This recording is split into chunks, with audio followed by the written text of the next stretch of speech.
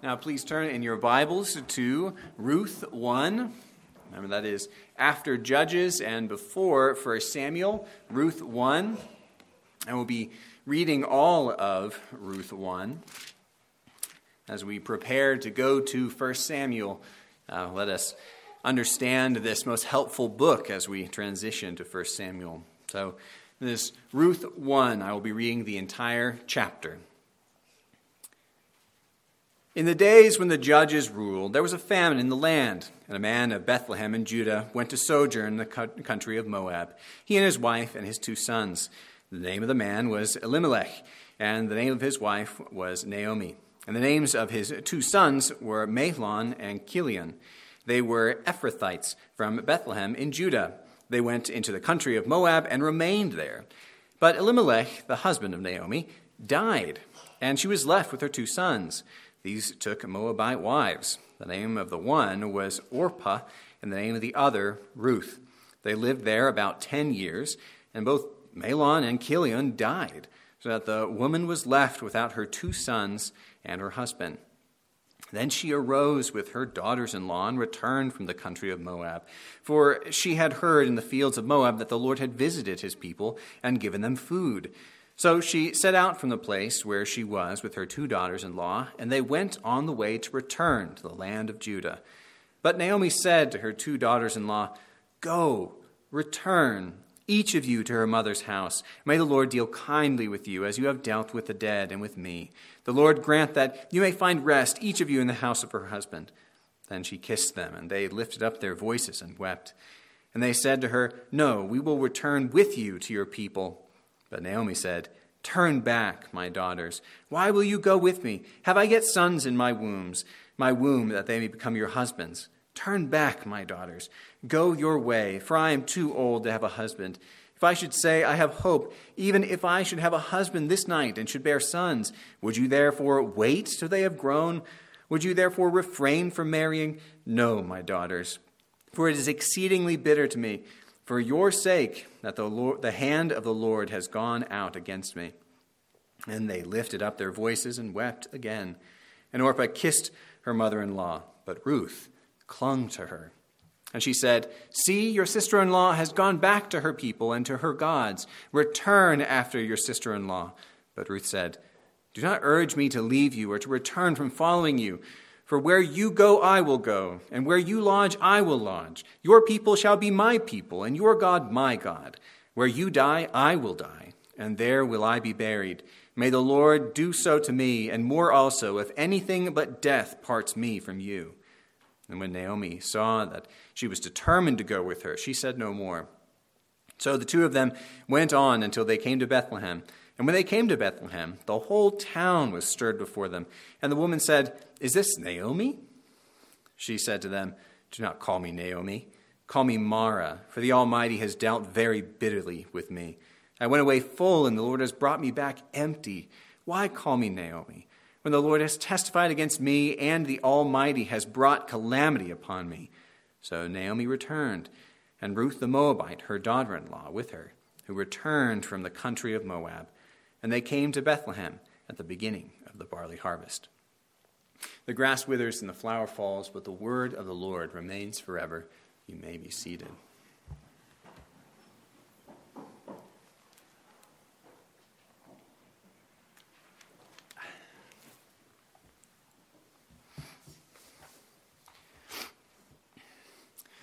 Some books of the Bible just feel strange to people, almost like they're not in the 66 books of the Bible. Books like Esther, which barely mention God at all, are question marks for people like this. And it certainly can be hard sometimes for these people. We New Testament people are used to hearing God mentioned and God acting directly over and over in the New Testament epistles. And the Gospels, Matthew, Mark, Luke, and John, we have the Son of God, Christ Jesus, at the very center nearly of all of the action. So when we come to books like Ruth, things seem strange to us. Where is God mentioned in his actions? He's mentioned, yes, but he seems very rarely to act in this book, or so it seems on the surface. But this is really instructive for us. When we look at a book like this with this lens, we really have what we'll find a deist view of the world. Deists believe that God may have created, but now God is either uninterested or unable to interact with the world. Things go on ticking without his direct personal touch upon the world, so says the deist. But the book of Ruth completely destroys and eradicates this view. God, our Redeemer, is in the everyday life. The assumption in every sentence of this book, and especially in the small things, as we'll see, the seemingly random things of our life and Ruth's life. It is a book of encouragement to the ordinary man, dealing with the small, seemingly ordinary things which we deal with every day, and which will never enter into the history books of the great people of the world, for the men who feel these things are mundane. But let us consider Ruth. We will shortly consider Ruth in total before moving on to the much longer 1 Samuel. This short book comes directly before 1 Samuel in the Bible, and this is because it actually comes directly before 1 Samuel in time as well. As our text says in verse 1, the events of the book of Ruth happened during the chaotic time of the judges, that is, in the days when the judges ruled. Israel was defined by this statement often said in Judges, the book of Judges. This statement here, they were defined by it. In those days there was no king in the land, and everyone did what was best in their own eyes, which you heard already from Judges 17. This is a time when Israel is defined by anarchy and rebellion against God, with little or no rule provided from the judges who ought to have ruled. If you secretly think, by the way, that this is a good type of society, anarchy, which is becoming more popular these days, I would encourage you to read Judges and see the horrors, depravity, lies, selfishness, poverty, and war, which is so common in this way of government. This is Ruth's time. We must keep that in mind. It is very depressing in this first chapter, but it's a wonderful story, and one of the best short stories out there, especially in in old times. This is one of the first short stories. But notice that the time of the judges is not the time of the author, the writer of Ruth.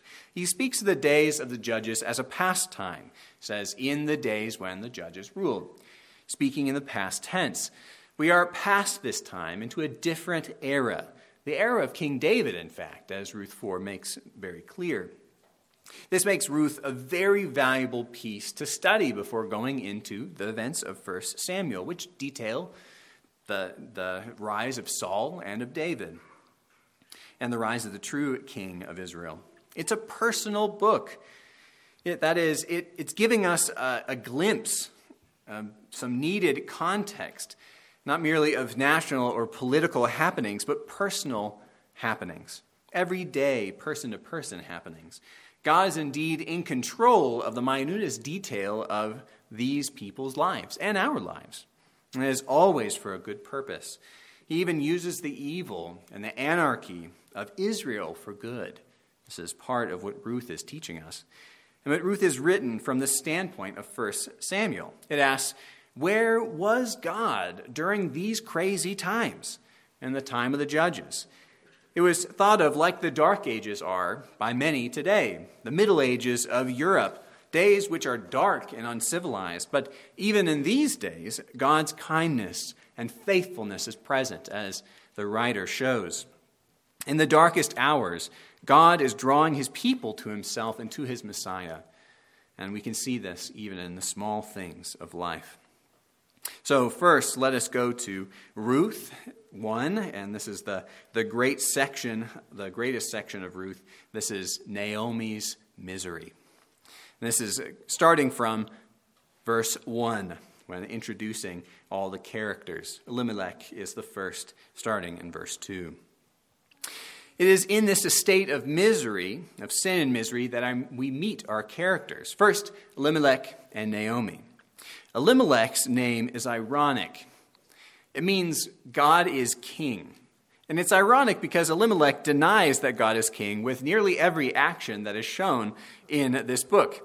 He and his wife flee the kingdom and kingship of God and live in Moab, the nation which God has sworn to destroy as his enemy. Moab actually had oppressed the Israelites for hundreds of years during the time of the Judges, as we see in Judges 3, and made Israel to sin against God in Judges 10 and 11. And that sin resulted in 24,000 Israelites dying because of them. Because of this and many other things, Moabites were never even allowed, at least in the Old Covenant, into the sanctuary of God. See this from Deuteronomy 23.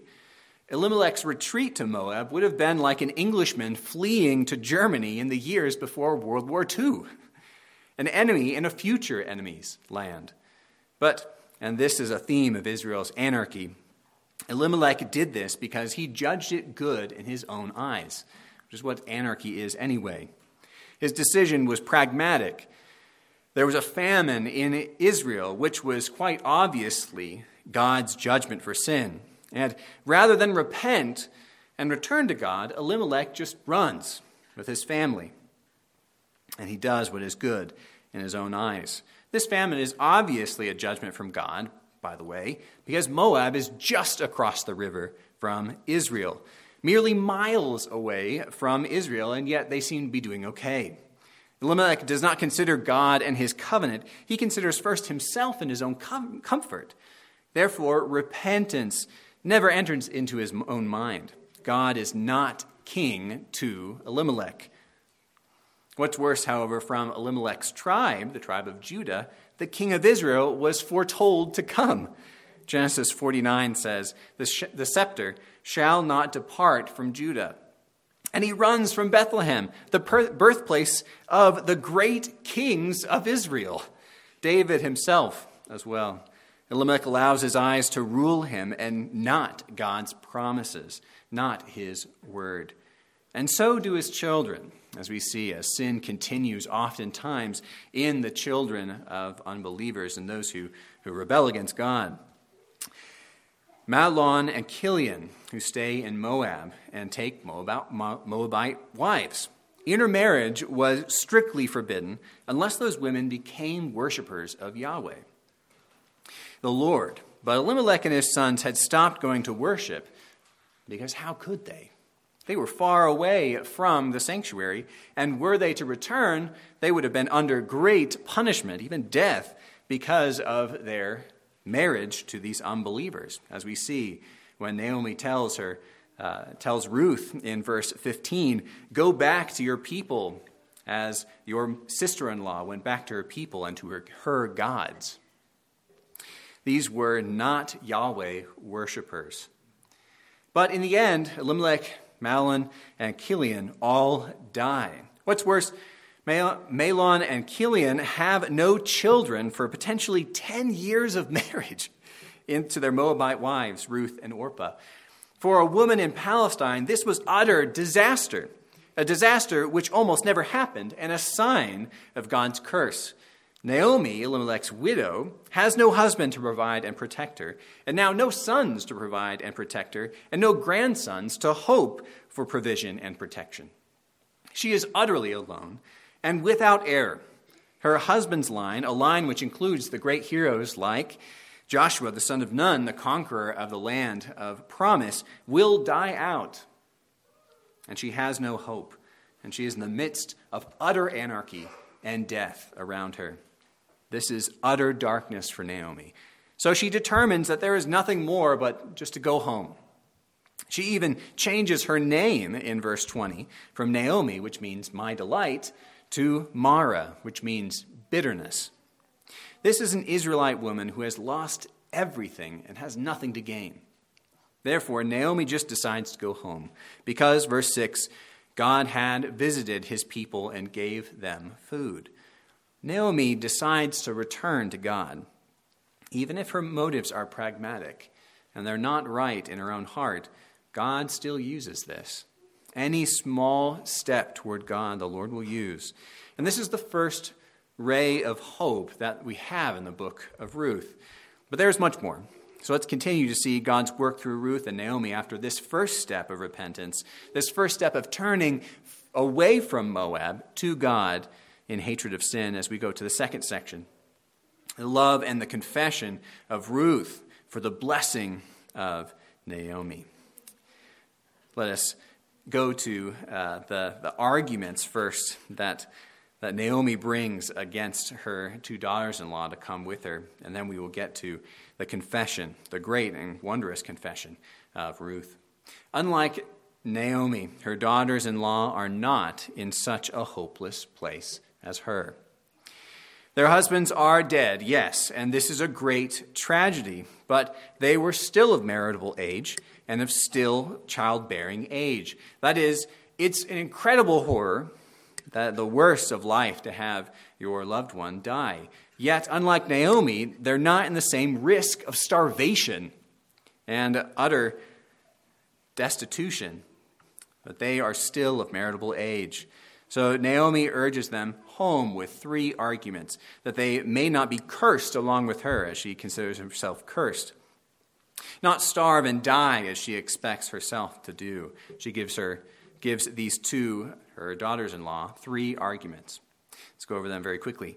First, she argues from probability in verses 8 through 10, saying, go, return, to imperatives, to commands. And she says that it's more likely that they will find another husband back in Moab than in the land that she is going to. But both Orpah and Ruth answer, no, we will not. We will return with you and to your people.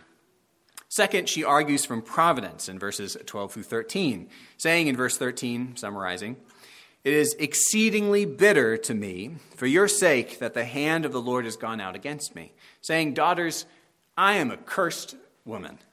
Do not go with me and be cursed with me any more than you are now. And although this is wrong in many ways, as we'll find out, it is still see the pathos, the love, the emotion that she has for these, her daughters-in-law, not related by blood at all. She says, daughters, not daughters-in-law. Daughters, I am a cursed woman. See the love that is between these people. It is wonderful to see. And yet Orpah leaves. Orpah leaves. But Ruth clings to Naomi. This word cling in the word used is actually the word that is used in Genesis 2 for the bond of marriage. Therefore a man shall leave his father and his mother and cling to his wife. Cling. This is no ordinary love from Ruth to Naomi. It is a love which surpasses mere friendship or cultural expectations of pity. It is a love that is a height of love for another in self-sacrifice that reaches to the greatest expressions of human love. This is obviously the start of God's work in Ruth. This is love which doesn't make any sense in itself. It is love like a death wish, but love for the other person in self-sacrifice. This is Christian love. But God's work continues in her reaction to to Naomi's third argument, which is, your sister did it. There must be something to my arguments if your sister did it. Go with her too. This is not so much an argument as it is a last gasp of hope, of love to keep Ruth from what she imagines to her own dismal fate. Orpah is convinced there must have been something to me being a cursed woman, she says. But Ruth's answer is the turning point of all of Ruth 1. All this loving rejection from Naomi brings out an astounding confession that can be from no other source than from God working in her, as we see in verses 16 through 17. I'll read it. Do not urge me to leave you or to return from following you.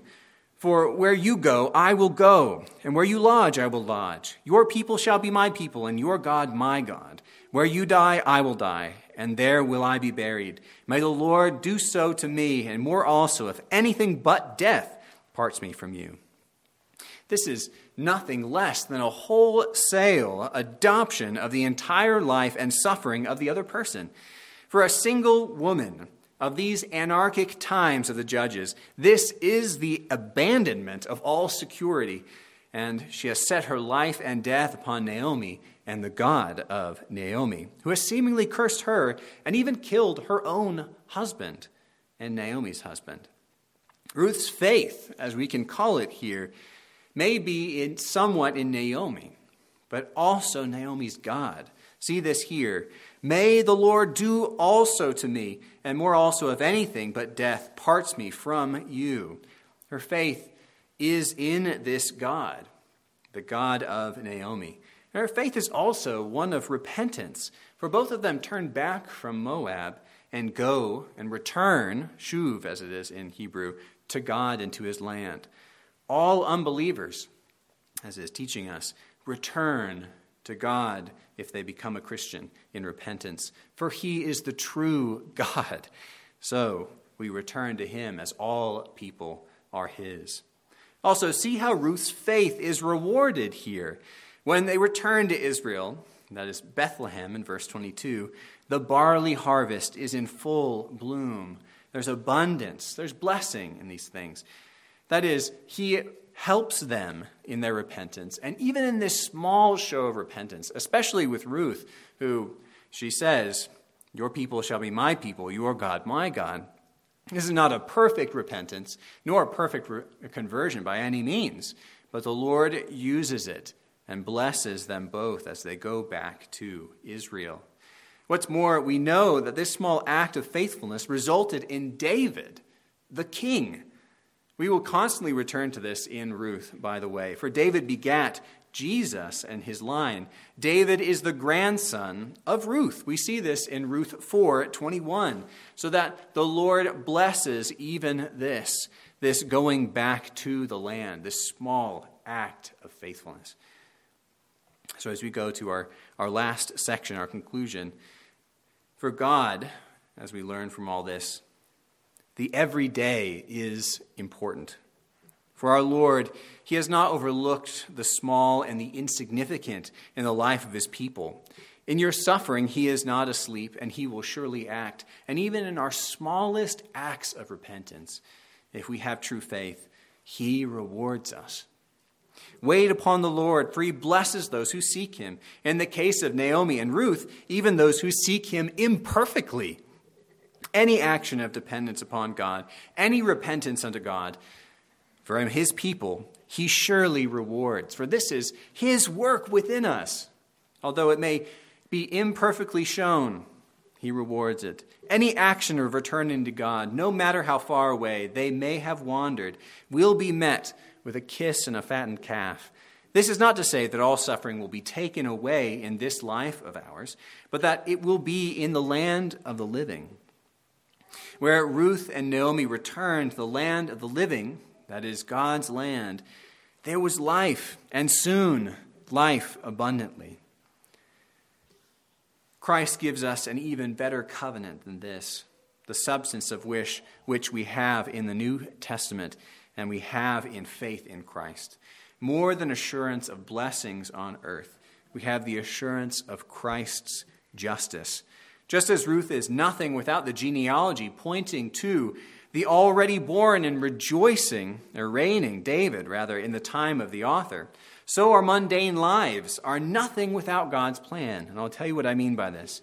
And especially without being engrafted into the genealogy of Christ, as Ruth was. That is, our world hates the mundane. They want desperately to be in the history books. Unbelief looks at the world as if it had nothing in it, as if there was no meaning at all. But we know our lives are filled with meaning. The mundane is the absence of meaning to the world. But Christians, we cannot believe this, and Ruth directs us against it. If you believe this, then you must repent. The world is filled with God's plan. Every action of Ruth and Naomi, small though they may be, of repentance and love towards one another, even their stumblings to repentance, this was all from God and in his plan. Your actions have meaning. Your suffering has meaning. Every action toward God in repentance, even the smallest, filled with sin like Naomi and the family, is used by God for salvation. Even your actions against repentance, when Naomi's family fled from Israel, are filled with God's plan and pushing his people toward himself with loving punishments. The love of God is filled in the mundane, so that we can say when we look to our friends and our family who run away from God, that they are not without hope. For the Lord works through even the mundane, even those things which we cannot see, and brings them back to repentance. And why? The history books are filled with Christ. Each Christian fills his life with the significance of Christ and his kingship, not with his own. Ephesians 1 and Colossians 2 tells us that history at every page has its meaning from Christ and his significance in the second coming. History and the world was made in Christ and for Christ, says Colossians 2. Ruth looked forward to a reality we read as present in Ruth. That is David's kingship. Especially in Ruth 1, the hope of a happy life, let alone a child, or a child that would become a king, seems so far away that Naomi argues against it 3 times. And so the hope of Christ's return and our vindication often seems so very far away to us, but it's already arrived, just as it has in Ruth. That is, the author shows that their hope has arrived, and it has for us too. Christ has already accomplished his work, and we already reign. And while the world continues to evolve, the future has come to the present. Your mundane life is not indeed mundane in God's eyes. It is filled with eternal, infinite meaning in Christ. Like Ruth and Naomi, we come to Jerusalem with nothing. And as Naomi says, she has been emptied. She went away full, but has come back empty. We come to Jerusalem, come to Christ with nothing, but we leave full. We come barren to Christ in repentance and faith, and we leave with his righteousness, just as Naomi and Ruth have and will. We oftentimes look down upon ourselves and despair and rarely invoke his name, as Ruth and Naomi should have, thinking he is far off. But he is never far off, brothers and sisters. The sun and the moon shine, and the rain and the snow fall, that his people might glorify and enjoy him. And as we see here, the barley harvest comes for the blessing of his people. Let us look to the barley harvest and see the fields which God has prepared for our good in this life, the mundane things of life. And look for even greater blessings in Christ. For he is the bread of life and the seed of the woman who has crushed all opposition and has brought in the kingdom which even the great King David could only rejoice about in 2 Samuel 7. According to the world, all that we see is mundane. But look how such small acts of even partial faithfulness from the most powerless and downtrodden people, even of this ancient Palestine, result in a world-changing event, even the birth of David and of Christ. Christians, mundane actions directly apply not only to the eternal destiny of everyone around you and everyone you meet and yourself, but also to Christ. That's what I mean. David was to come. He was foretold. All of Israel knew it. But look at how he used the everyday faithfulness of mundane people to fulfill his eternal goals. David was born of a Moabitess. Jesus was born in a cattle stall. The world at Christ's time ridiculed this mundane Christ. Who is this God who was crucified on a tree by mere men?